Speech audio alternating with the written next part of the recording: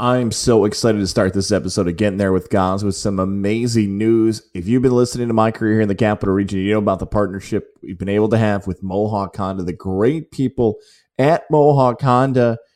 And now I'm proud to say Mohawk Honda has partnered with Godzilla Media. Across all 9 podcasts here on Godzilla Media, you'll find out more about the great people, the great service in Mohawk Honda, where they go out of their way to please you. I've been driving around my Pilot here in the Capital Region. I had to make an upgrade as the baby was on the way. Luckily, the great staff there at Mohawk Honda took care of me to go through that entire thing, whether it's John in the service department, whether it's Cam McKenna who helped me get into the vehicle, Greg and Andy, Lindsay, everybody at Mohawk Honda has helped me change my life in a positive ways. The change came. Baby boy, you got to be safe. You got to get that upgrade in the vehicle, and I've loved the Pilot by far and away.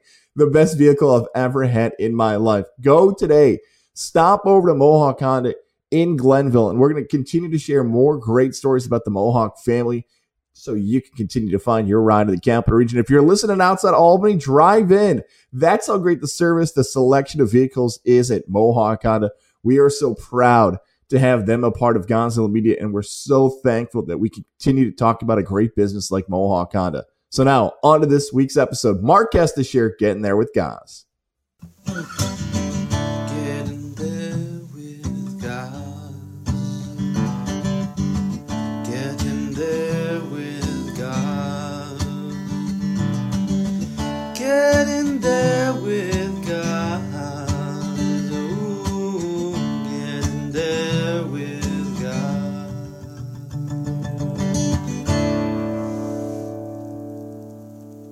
Another episode here of Getting There with Goz, talking about the career paths, the journeys of media members, coaches, athletes, business owners, and more. Capital Region fans know this guy. You can see it on our YouTube side right now. He is ESPN's own Marc Kestecher. We're going to find out how that 4 letters got in front of his name through his career path. But let's start at the beginning. Kesty, 6, 7, 8 years old. Where did you grow up? What did you want to be as a kid? And was it that same job you wanted when you were 18 years old? Guys, good to be with you. And 6, 7, 8 years old, I was in Liberty, New York in the Catskills. I was there from my birth until about 1976. So right about 8 years old, that's when my dad, who had opened up a clothing store in Stuyvesant Plaza, moved the whole family up to Albany. We settled in Guilderland. I was in Guilderland High School from 3rd grade right to the end. Till 12th before going to Syracuse. And I'd say at about maybe 13 or 14 years old, I mean, I always was hit with the sports bug, but I really got hit over the head by the Yankees. There was something about the Yankees, obviously 77 and 78, right in my wheelhouse as a 10-year-old with back-to-back championships. But it was something more than that. Like, I had to watch every pitch, every inning. And back then, most of the games weren't on television. So I would listen to the radio, and you'd hear, Phil Rizzuto and Bill Messer or Bill White, call these games, and Frank Messer, and it was magical. And where I grew up in Guilderland, we had a raised ranch, and I was the only person in the downstairs area.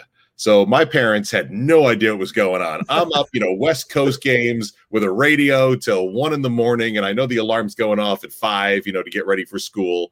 But I was just so fascinated by the medium that's what I wanted to do. But I didn't really think it was an actual job. And I was really good in school at math and science. So I went to Syracuse for chemical engineering. I got into the engineering school at Syracuse just by chance. I mean, I loved, Syracuse sports, but I still, even though I knew Newhouse was there, the communication school, that was never really on my radar until I realized chemical engineering after 2 years was I didn't have the aptitude to get through it for 4. I was spending too much time at the Carrier Dome. I was having too much fun. And then it just kind of came back around that, what I'd really like to do?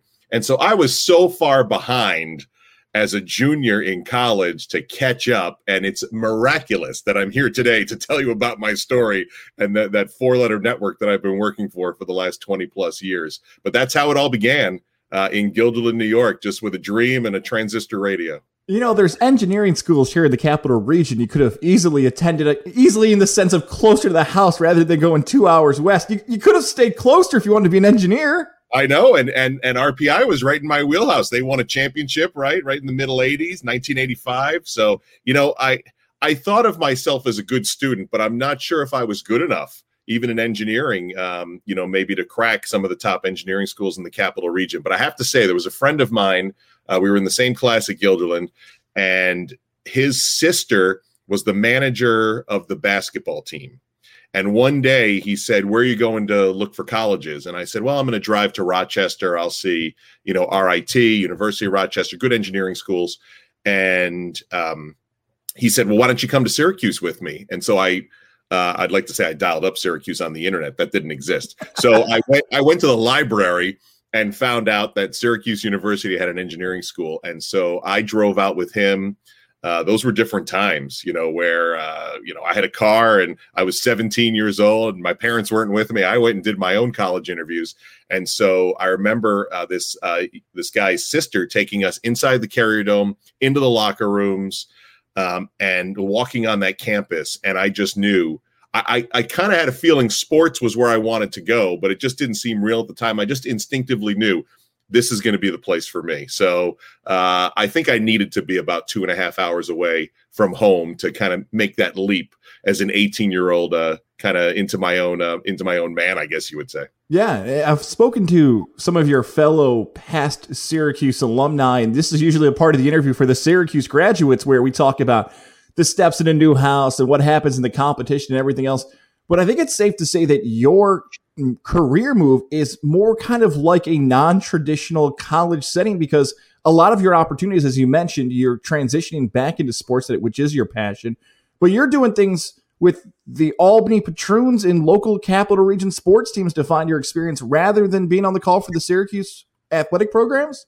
Yeah, I mean, I might have the most non-traditional path of many. Now, I've worked with Dan Schulman for many years, and as great of an announcer he is, he too didn't do the traditional broadcast upbringing in college. I think he had a very math and science background, and that's a whole nother story. But for me, here I am, a junior, realizing I need to go in a completely different direction. And I remember that summer before my junior year, so I'm going back to Syracuse in the summer of 1988. And I went to Heritage Park to go see the Albany Colony Yankees with the express consent. I don't say consent, the express written consent to go find the late Rip Rowan, who was the sports at 6 and 11 for years and years and years in my growing up years at Channel 10. And now he was in charge of the AC Yankees. And I found him somewhere in the 7th inning. He was walking along the first base concourse, and I just made a beeline for him. And I said, "Mr. Rowan," I introduced myself, student at Syracuse University, interested in being a broadcaster, and I want to be your intern next summer. And so I gave him my phone number. It was a very friendly conversation. It was very short. I might have spoke to him for 30 seconds, and I never thought about it again. I said, well, that was my shot. I'll have to find a different path into sports as an internship. And then I remember being back on campus at Syracuse a couple months later. It was late October. And, for the kids out there, there was this machine that had a blinking red light, and that was the answering machine connected to a landline telephone. And I pressed play, and lo and behold, there's the great voice of Rip Rowan saying, "Mark, we'd love to have you as our intern. Follow up with the people at Syracuse University and their internship program. Send something to me. We'll see if we can make it happen." So long story endless, I end up getting that internship the summer between my junior and senior years at Syracuse. And I worked with Dale McConaughey, who was the voice for that year. He had come from a AA baseball job in the Minnesota Twins organization. And so he's working with us. And he also got the Albany Patroons job. So he was going to be the Patroons announcer that fall. I was getting ready to go back to Syracuse that fall. And I was doing the math and science part of it and realized I'm probably on the 6 or 7 year program right now. And I'm not going to put my parents financially through that. So I wiggled away to leave Syracuse. I enrolled in some classes at the University of Albany, and I was working for the Albany Patroons selling advertising for their radio. And I was also getting some on-air work as the analyst sometimes, or maybe a pregame host. So anyway, fast forward to Christmas of 1989, which is a couple months after that. and Dale gets the job with the AAA Minnesota Twins in Portland, Oregon. And he has to leave the Patroons at that moment. And so Gary Holly, Joe Hennessy, who were involved in the Patroons, needed an announcer for a couple of weeks. And they looked at me and they said, "Do you have a tape?" And fortunately, at every stop, whether I'm at Syracuse, whether I'm with the Patroons, I would always take a few minutes to go sit in the crowd with a microphone and a cassette deck and record a few minutes. And so afterwards, they asked, "Did you watch that like off of VHS or was that live?" And I said, "No, that was live." And they said, "All right, well, you get 2 weeks and 4 games." And next thing I know, I'm in Cedar Rapids, Iowa, calling. John Starks was on the Cedar Rapids team against the Albany Patroons. And after those 4 games, they kept me, and the rest was history. I never ended up graduating from college. I said I will go back to school when the jobs run out. And it went from the Patroons to just about every minor league team in Albany, to a studio job in Albany, to a studio job in Cleveland, Ohio, to a studio job at ESPN, and then eventually working my way back into a play-by-play. So, yes, that is about as unconventional as it gets for a broadcaster from Syracuse. Yes, when you read that Marc Kestecher bio on certain websites, that keyword there is attended, not graduated. Remember, he turned pro. It's like LeBron and Kevin Garnett and all these other guys who skipped a college route. You got a cup of coffee in college for a few years. You've heard the career path and everything else, but it says attended, and there's nothing wrong with that. Again, you got the opportunity just at a younger age to start to advance your broadcasting career. So many people, I think, would do the same thing you did at that point, that I'm given these opportunities, and if I ever have to go back and get my degree, I will. But until then, I'm going to enjoy the ride, and no one's told you to get off that ride quite yet. It's true. Look, it was 3 very important years for me. I mean, those were 3 great growth years. I learned a ton, even though I didn't get it focused enough for an actual degree. But I learned a ton in math and science for 2 years. I was in all, the early classes that you would be in to go to Newhouse, but I just didn't put it all together. And, I look at the price of college now, and it's maybe 4 times what it was in the late 80s, but it still was very expensive back then, for my dad. And I just knew, I said, I think I'm going to have to start at the ground level here. And I don't want to put you in any further debt. I was very fortunate that he even paid for my education in the first place. And, to be honest with you, I felt very guilty for about 10 years. And my sister was 1 year behind me. So she graduated from college in 1991. And I always felt like the black sheep of the family. And then fast forward 10 years and I got the job at ESPN. And there was never anything from my parents that they were disappointed in me. I never heard any of that. It was really all on me psychologically. And so it took me to get to ESPN, where I found that value that everybody has their path a little bit differently. And mine was quite different. Yeah, as we forged through that path there, for you, the Albany Patroons is that start, but the Patroon season, there is some missing time in between. They do take a break. They have to move on. You also, at this point, are a part of the Albany Firebirds, and there's also an opportunity here in the Capital Region locally with WPTR Radio. Yeah, the Firebirds started in 1990, which coincided with my first year. So I do that first year of the Patroons where I take over for Dale, and then the owner of the Patroons, the owners, have an AFL team in the Arena League. So we weren't doing home radio at the time, but they hired me to do the road radio. I think I was also playing music in the arena for home games. So when there'd be a touchdown, I'd have the old 8-track, those carts, and I jam it in there and play it. And so it was just a ton of fun. And that led also to a USBL team I did one summer, the Empire State Stallions, who I think played up at the Glens Falls Civic Center.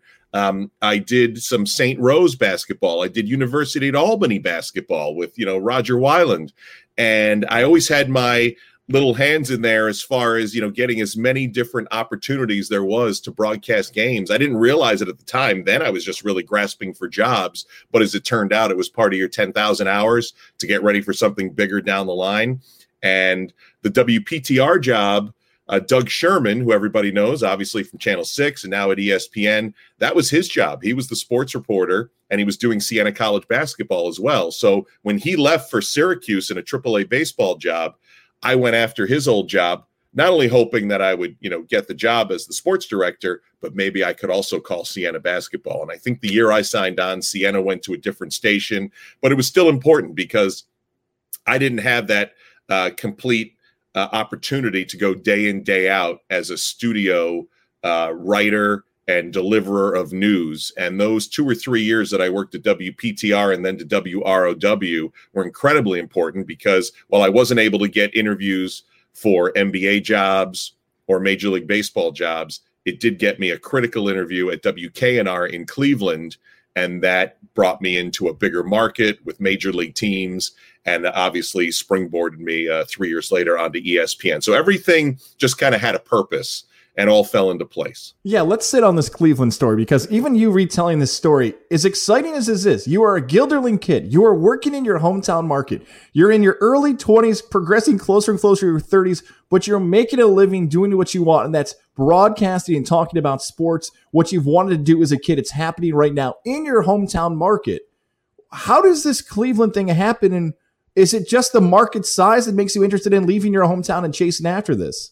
I don't know if I really wanted to leave Albany. I'd met my wife after a Firebirds game in 1991. Her entire family is from the Gloversville area, and she has 3 sisters. So, for me to move away, wasn't really something I was looking for. And, I was enjoying my time. I loved the Firebirds. I never wanted to leave that opportunity. As I said, I was doing University at Albany at the time as well.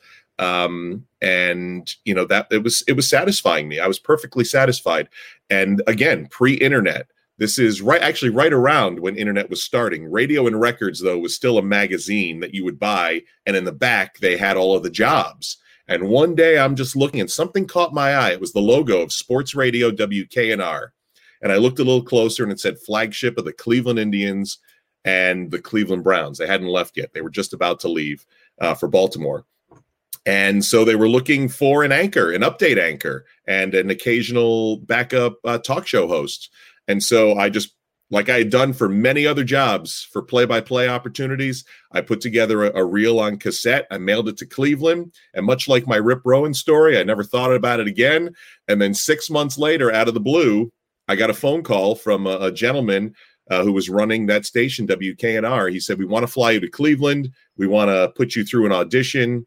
And next thing I knew, I had a plane ticket. I went to Cleveland. They took me out to lunch. They brought me to the studio. They said, write some updates, record them, whatever. And I went home, and about a week later, they offered the job. And I asked my wife if she was ready for, an adventure. And if she said no, I probably would have turned it down. But she was ready to get out there, try something different.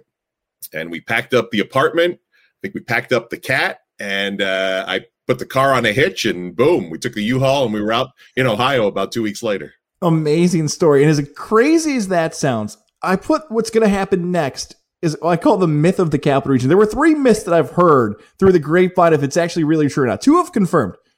Freddie Coleman, who I'm going to talk to hopefully later on this summer, the way he got to ESPN was that somebody was driving through and heard him on the air, and that's how they heard him and everything else. Andrew Catalog confirmed to me, who's over at CBS now, that he was doing curling in Saratoga, and he worked his way up through that. The Marc Kestecher myth, tell me if this is true or not. It's just out there in the world. When you were doing an update on Cleveland anchoring one day, somebody from ESPN was just randomly listening to you one day, and that was the break? Is this true? It's even better than that because Greg Brinda, who was one of the talk show hosts at WKNR, got hired to do an occasional weekend on game night on ESPN Radio, which back then, that was huge. When you were on those Friday, Saturday, Sunday nights from 6 p.m. to 1 a.m. with Tony Bruno and Chuck Wilson and, Keith Olbermann was on sometimes and Todd Wright, that was a huge break. And so one of his trips back, I said, I'm not that kind of guy that's like, hey, can you do something for me? But I said, here's a cassette with my updates from Cleveland. If you have the opportunity, please give it to the program director. So he did. And again, same story with Rip Rowan, with the WKNR. Many months go by. I hear nothing. So I forget about it. And then one day he's out there again for a weekend. He does his Friday, Saturday, Sunday. But his deal, Greg Brinda, was that he had to do his Monday morning Cleveland show from the ESPN radio studios back to Cleveland. So the guy who's in charge of ESPN Radio at the time, Len Weiner, happens to be in early in the morning on Monday. He goes just casually to say hi to Greg and during one of his breaks. And like many of us broadcasters, when you take your headphones off, it's like on 10 because we're deaf after all these years of wearing headphones. So it's basically a speaker. And my update from Cleveland is now coming through his headphones that are on the desk. And the boss at ESPN says, "Hey, who's that?" And he goes, "Don't you remember the tape I gave you about 4 months ago?" And so from him just happening to pass by the studio, hearing me on the air, he goes back. I don't even think he listened to the tape. He just got my number and calls me, and same deal, says, "We'd like to bring you out for an audition." And let's fast forward a few years after that. I'm working at ESPN Radio. Len Weiner is now leaving us to go to another opportunity. And so he's emptying out his office. And at the bottom of a box in the back of a closet with, cobwebs all over it is my tape at the bottom. And he's like, "Hey, here's that tape I never heard." And he chucked it to me. And I think I have it somewhere in the house.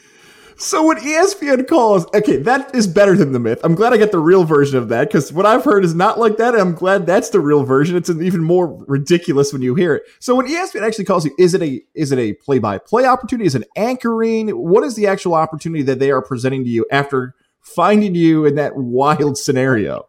It was completely an anchoring opportunity. This was the fall of 1998. They were, of course, as we mentioned, they were a weekend outlet. All they did was Saturday and Sunday. And now they're starting to get into, remember the Sports Babe, the fabulous Sports Babe would have her Monday through Friday or late morning show that was getting some traction. Now they were thinking about adding a morning show, which we later would find out would be Mike Golick and Tony Bruno, soon to be Mike Golick and Mike Greenberg. But they were expanding to 24 hours and 7 days, and they needed another full-time anchor. They had 2 or 3 already on staff, and so they were looking around the country for one, and by much fortune, Len Weiner happened to bump by that studio one day. I went in, did my audition over a 3-day period. They invited me back in November of 98 for another 3 days, did that well. By that point, I just had this gut feeling they were going to offer me a job. Like, I started looking for apartments. My good friend Joe Tessitore, who I knew from Firebirds days, and another guy who, who's his mom knew my parents, the whole thing. Joe was working here at Channel 3 in Hartford before his play-by-play took over for boxing and horse racing, etc. So he's already telling me, like, here's some places you should look at. Like, I was already getting involved in it. And then by Christmas time of 1998, that's when they offered the contract. I put in my 2 weeks at WKNR in Cleveland. And by early January of 1999, I was already full-time at ESPN Radio.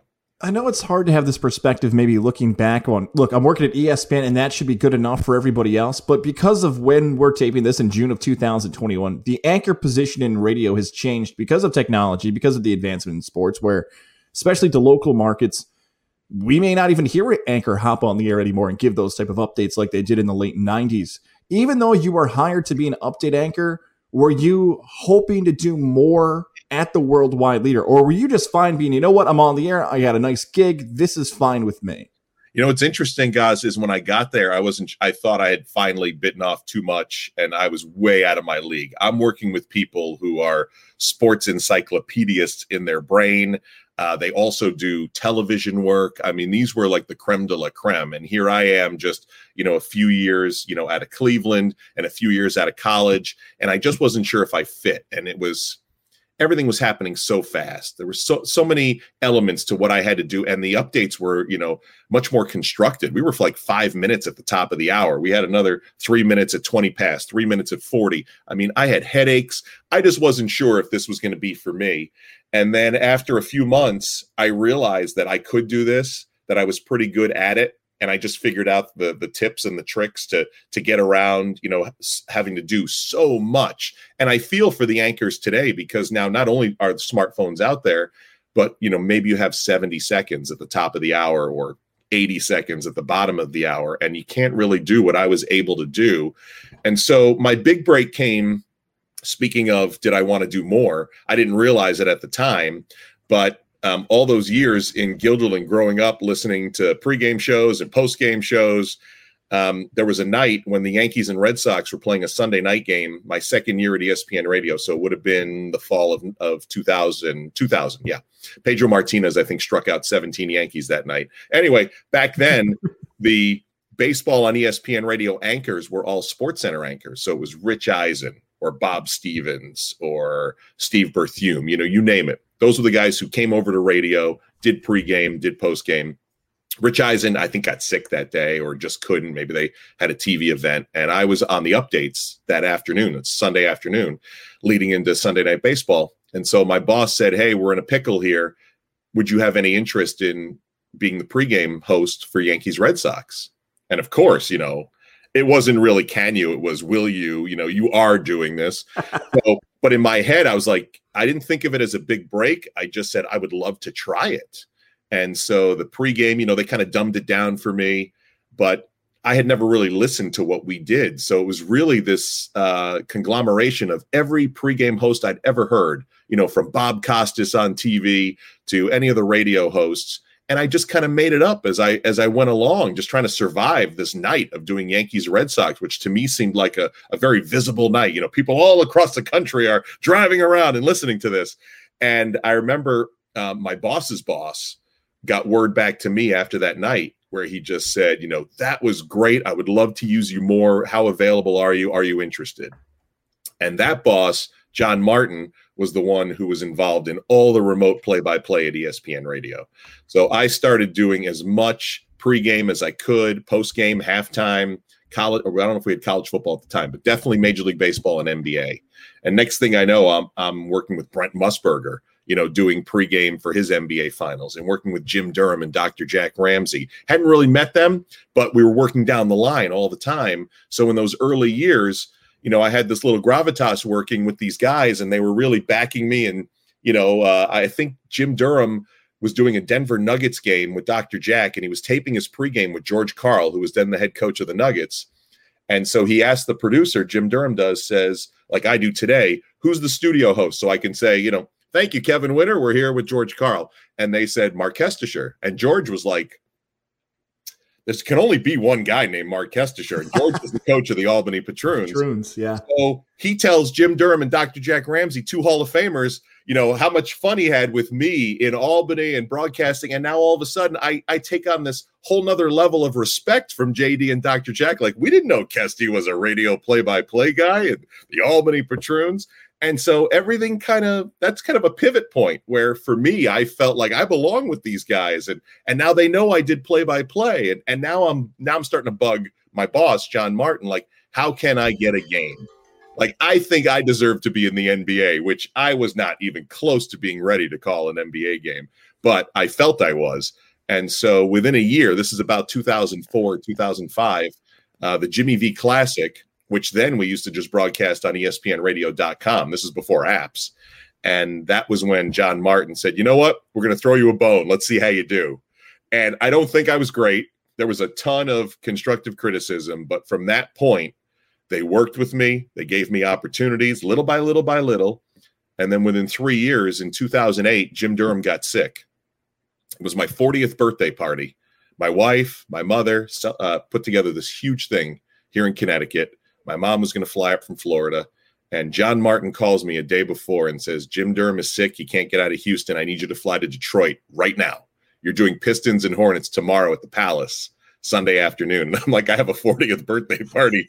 Everybody's here. So I told my wife, and she's been my moral compass, ever since I met her back in Albany all those years ago. She's like, we'll have the party the next day. People are staying. You need to go to Detroit right now. Pack your bags, go to the airport. And that was my NBA debut. And all those years of prep under John Martin and others from 2005 to 2008 led me to that opportunity, and then it just skyrocketed from there. The confidence builds, the talent shows. As you mentioned, even though you had some constructive criticism you had to work on, that's fine. It's something to motivate you to get better, and you continue to capitalize on all these opportunities. I want to get to some questions involving, especially for younger broadcasters, how to prep for a broadcast and things like that. I'll close with that in a little bit, but I want to continue on this path here in the NBA because as exciting as it is to call that Pistons game and get on that flight on your 40th birthday and continue to add to your career, there is a time where that evolution, I guess I'll call it, continues because sure enough, you continue to build and build, especially on that NBA side, to the point that you work your way all the way to calling the NBA Finals. It's hard to have these moments of did I make it, because we've hit on a few of these.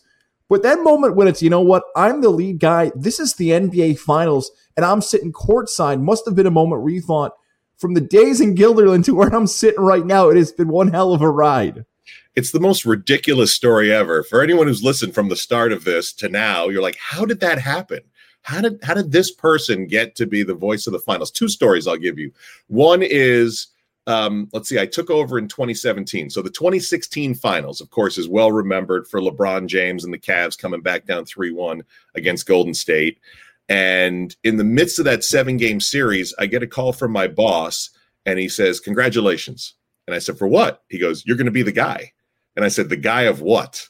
And he goes, you're going to be the guy. He goes, Kevin Calabro, who's a longtime Sonics voice, who'd been our number 2. Jim Durham passed away. He became our number 1. He didn't go with the Sonics to Oklahoma City, had gotten an offer he basically couldn't refuse from the Portland Trail Blazers. I mean, just a brilliant 4-year offer to become the Blazers' voice. So he was leaving us. Mike Tirico, unbeknownst to me, was about to leave ESPN for NBC. And Tirico was our number 2 and also did the finals. He and Calabro, depending on U.S. Open golf time of year, they would be the finals guys. So these 2 guys, you want to talk about a career with every opportunity that's happened for me that I just described over the last half hour. Here's just the latest. I needed 2 guys who there's no chance in heck would ever leave this ESPN radio gig, actually left. And here I am standing with the ball. And not only that, but my boss told me, this was game 1 at Golden State when he said, you're going to be the guy. He goes, but you can't tell anyone, not even your wife, nobody. So I'm so into this finals, which is a great twist and turn finals. Warriors are up 3-1. Draymond Green gets, suspended for game 5. Now we're going to game 6. Now we're going back for game 7 to Golden State. Kyrie hits the shot. LeBron has the chase down block. I completely forget that I'm going to be the guy. Like, you would think that's impossible, but I've buried it so far in my head, in my work, that now I'm at dinner after game 7 with a bigger boss at ESPN Radio who says, congratulations. And I thought he was just congratulating me on a great job studio hosting one of the classic NBA finals. And I said, thank you. It was a great finals. And he goes, no. Congratulations on being the new voice of the NBA on ESPN Radio. And I said, oh my God, I completely forgot. So that's the first story. The second is, traditionally at ESPN Radio, for whatever reason, the lead voice of any particular sport generally doesn't get to finish off the season. John Shambi's the voice of baseball on ESPN Radio. Dan Schulman does the World Series. But prior to him, John Miller did the World Series when Dan Schulman was the voice of the NBA on ESPN Radio. Jim Durham often was our NBA voice, but Brent Musburger would do the finals, or Mike Tirico. So, long way to say that I just assumed in that first year in 2017 that I would not be doing the finals. I would take it to the conference finals, and then I would be the studio guy like I always had been since 2004. But it was very clear to me before that season started. Somebody said, no, you're doing the finals with Hubie Brown. And I said, are you sure? And they're like, yeah. So fast forward to June of 2017, the Cavaliers and Warriors at Oracle in Oakland. Kevin Winter is now the studio host. And about 30 seconds before he's tossing to me, you would think I would have that feeling of, boy, here's this kid from Guilderland who, dropped out of Syracuse, who got to ESPN and had to work his way into the remote department and get a play-by-play chance. You'd think that's what I'd be thinking about. Instead, I had this massive pain in my right arm, not the heart attack arm, but I'm just thinking like, I am so nervous I'm about to keel over and die here, because he's going to pass it to me in 30 seconds, and I'm going to have to call the finals in front of the whole world with a Hall of Famer to my right, Hubie Brown. So it was the first time I've never been that nervous before. And I really thought I was not going to be able to call the game. And as soon as Kevin tossed it to me, it was just like any other game I'd ever called. The words came out of my mouth. The play is happening in front of you. And instinctively, you just call the game. And I've got everything I need. I've got a Hall of Famer to my right. I've got my best producer to my left. I've got a Gold Star studio team up above. And it was just like it was, the Pistons and the Hornets in 2008, even though it was game 1 of the finals. And so that was the big lesson, was you can get out ahead of yourself when you get a big opportunity. And you really just got to put it in the back of your brain, call it like you would call, Albany against Geneseo, in the Division III playoffs, and everything else will take care of itself. Now, there is a story about that game. I don't want to get to it yet. I want to sit on Hubie Brown first, so let's talk about it. The man is 88 years old. He's going to be 90 in 2 years. There's my math getting shown off there. He's still doing this. Kesty, how long can Hubie Brown do it? I think he could do it forever at this point. And on top of that, he had to do it this year in a pandemic situation where we're broadcasting from home. I know we're loosening up now, but Hubie hasn't been out of his house for the entire regular season and the early portion of the postseason. And, technology is not easy for me at 53. I'm always asking my daughter, like, how do I get my laptop configured so I can do this? And so I can't even imagine him at 88, setting up the technology to get on the air. And then not only that, but for those who haven't had to do a game from home, which is probably, 99% of the world, the platform we use is very Zoom based. And so when you see these camera shots come, it's hard enough to call a game off monitor. I know, because I've been calling them off the Bristol monitors all year, which are clean, high def feeds. When you're calling them off a Zoom feed, they're choppy, they're a little grainy. It's tough to see. And yet when you listen to Hubie, it sounds like he's right there. I mean, he just knows basketball. He probably could close his eyes and still analyze it. So, yeah, he's remarkable. All right, now let's go back to that game one, because I have this written here. I'm just going to use the same graphic I had before. Do you hate J.R. Smith or do you hate Levitard? For those who don't know, if they Google your name, unfortunately, J.R. Smith ruined this. Take us through what happened at the end of that game one. And, fortunately, that wasn't my first NBA Finals game, because that was 18 was game one. That's right. Okay, thank you for the timeline. That's right. Okay. Can you imagine? Well, when people find, if they don't already know, I completely messed up the end of regulation in game one. If I had done that in my first NBA Finals game, I don't know if I would have recovered. At least I had one NBA Finals under my belt. And I barely recovered from messing up game one in 2018. So the Cavaliers are up one or down one. I'm already blanking here. They're down one. Right, they're down one. So George Hill is going to the line, right? Yes. 2 free throws for the lead.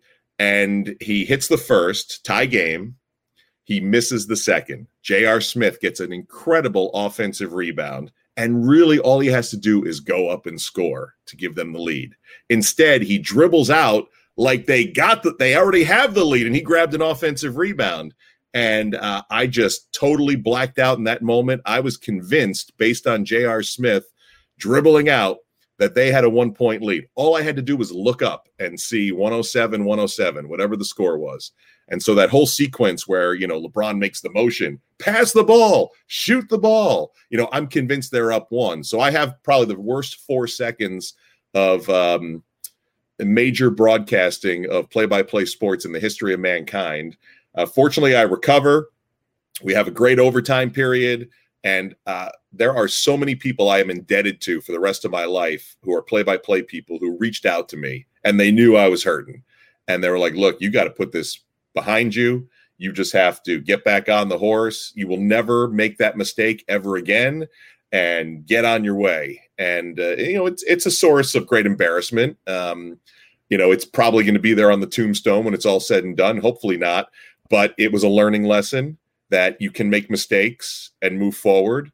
But it's hard because I'm a perfectionist. And even though I'm far from perfect as an announcer, anytime things go wrong, I take it hard. And that was a really rough one. I mean, I struggled with that for a long time. And I don't bring it up to embarrass you. I bring it up for 2 reasons. One, for that last point there, because some young broadcasters are going to have mistakes, and they are going to take their mistake in a minor league baseball game or a summer college league like it is the NBA Finals. And because you're an adult and you're mature, even though it hits you hard, when you're going through your early parts of your career and you make mistakes, it's going to crush some young broadcasters. So to find out that you can still recover from making a mistake from a broadcast is a good learning lesson.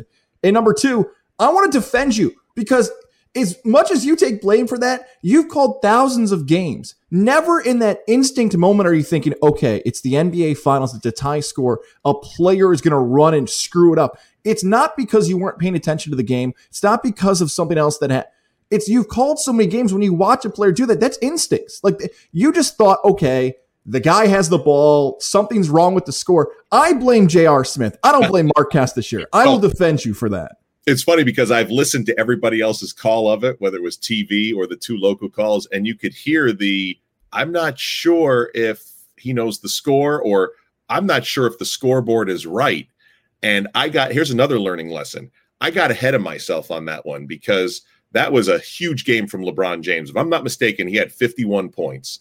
They were severe underdogs to the, Kevin Durant added Golden State Warriors, who, they're supposed to blow Cleveland off the map in 2018. And this was going to be such a monumentous Cavaliers victory that I was already thinking, how am I going to wrap up this broadcast? How can I make this in a historical sense? Because you get one shot when the buzzer goes, and you don't want to be thinking about it then. You want it to be what you're feeling at the moment. So you have to have a seat or two. And that opened my eyes to just make sure you know the situations. It's more important you know time, score, timeouts, fouls to give, just the basic stuff. And everything else will take care of itself. So it was a huge learning lesson on a huge platform that, unfortunately didn't go my way. But as many people told me, and they told me great stories. I mean, I heard from a guy who was with the Detroit Tigers, who worked with Ernie Harwell. And again, none of the stories I got made me feel better about myself because my situation was pretty bad.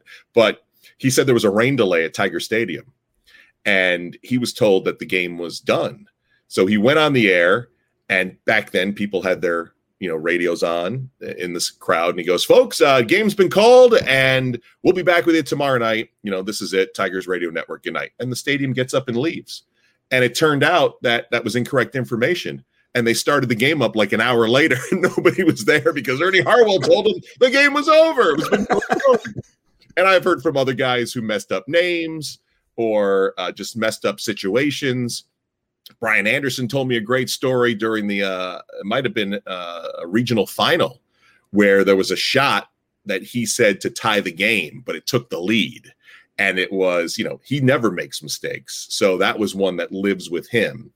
And again, people don't remember them. I mean, I've met people who in and around that time infamously remembered my gaffe, and that was how they remembered me. But all these years later, now we're 4 years later, I find less and less people even remember it. So that's what I was told is like, just move on and just be better. And I hope I never make that mistake again. I hope young broadcasters learn from that.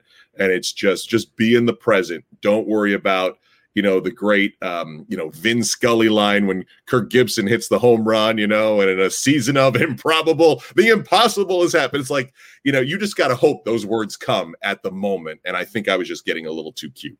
Yeah. And when you were going through your career, and hopefully some broadcasters have those moments and things like that. But when it started off, it was just TV and radio as the ways in which you were going to watch play-by-play coverage of sporting events. Now with COVID-19 affecting the ways in which, whether it's a YouTube channel or Twitch and all these different ways in which you can watch or listen to games, it does offer these opportunities for young broadcasters to start as soon as high school doing games. What do you see as the future of play-by-play when it comes to broadcasting these games? Yeah, I hope we still remain with a large scope of traditional play-by-play. I know I'm becoming a dinosaur as the days and months and years pass, but you're right. I mean, there's so many different, I can't even imagine the platforms, that we're going to have 10 years from now versus what we have now. So I think as it gets younger, the demographics get younger, and we're seeing that now. You got to find different ways to attract viewers for games. I know I have sons and daughters of friends who don't watch games. They love the buildup. They love the hype, but they can't sit down for 2.5 hours or are unwilling to sit down for 3 hours for a baseball game and just watch it from start to finish, which is completely different from, how most of us grew up. So, there's different ways, whether it is, watching it through the lens of somebody else, an influencer, if you will, or a sports influencer, somebody, who, has a different take on the game that you appreciate.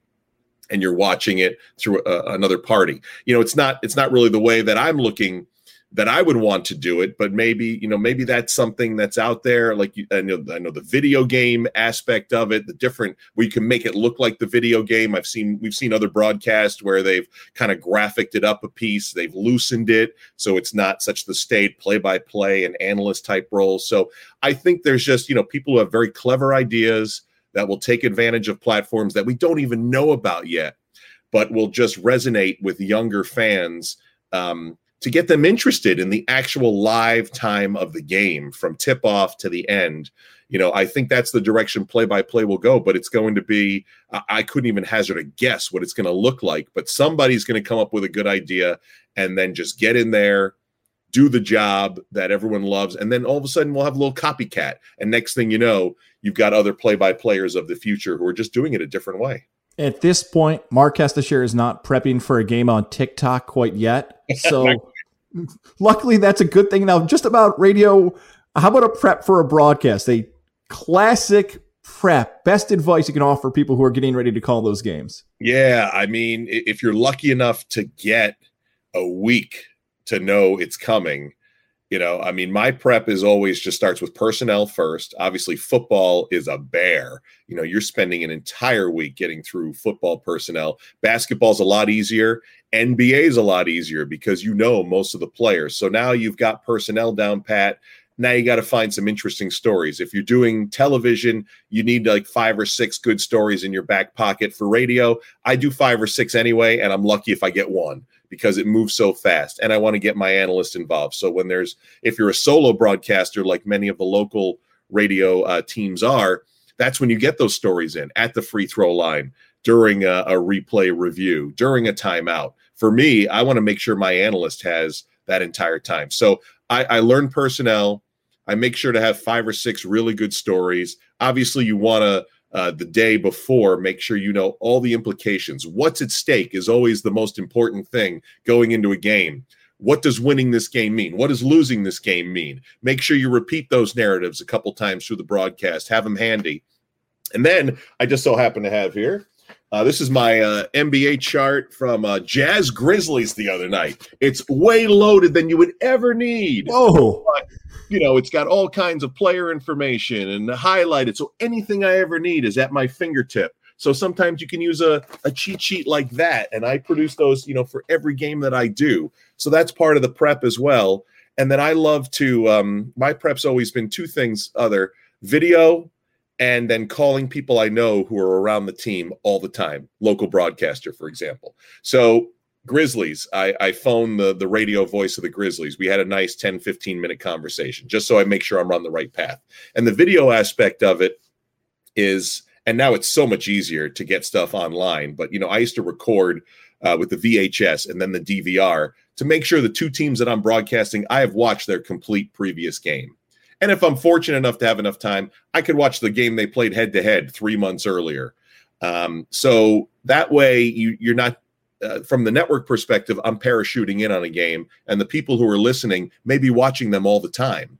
So, I want to make sure I'm on the same level as those people working in. So that's my prep really is, to know personnel, watch video, talk to people, and then put together my cheat sheet. And if I could do all that in 2 or 3 days, I'm on a good spot.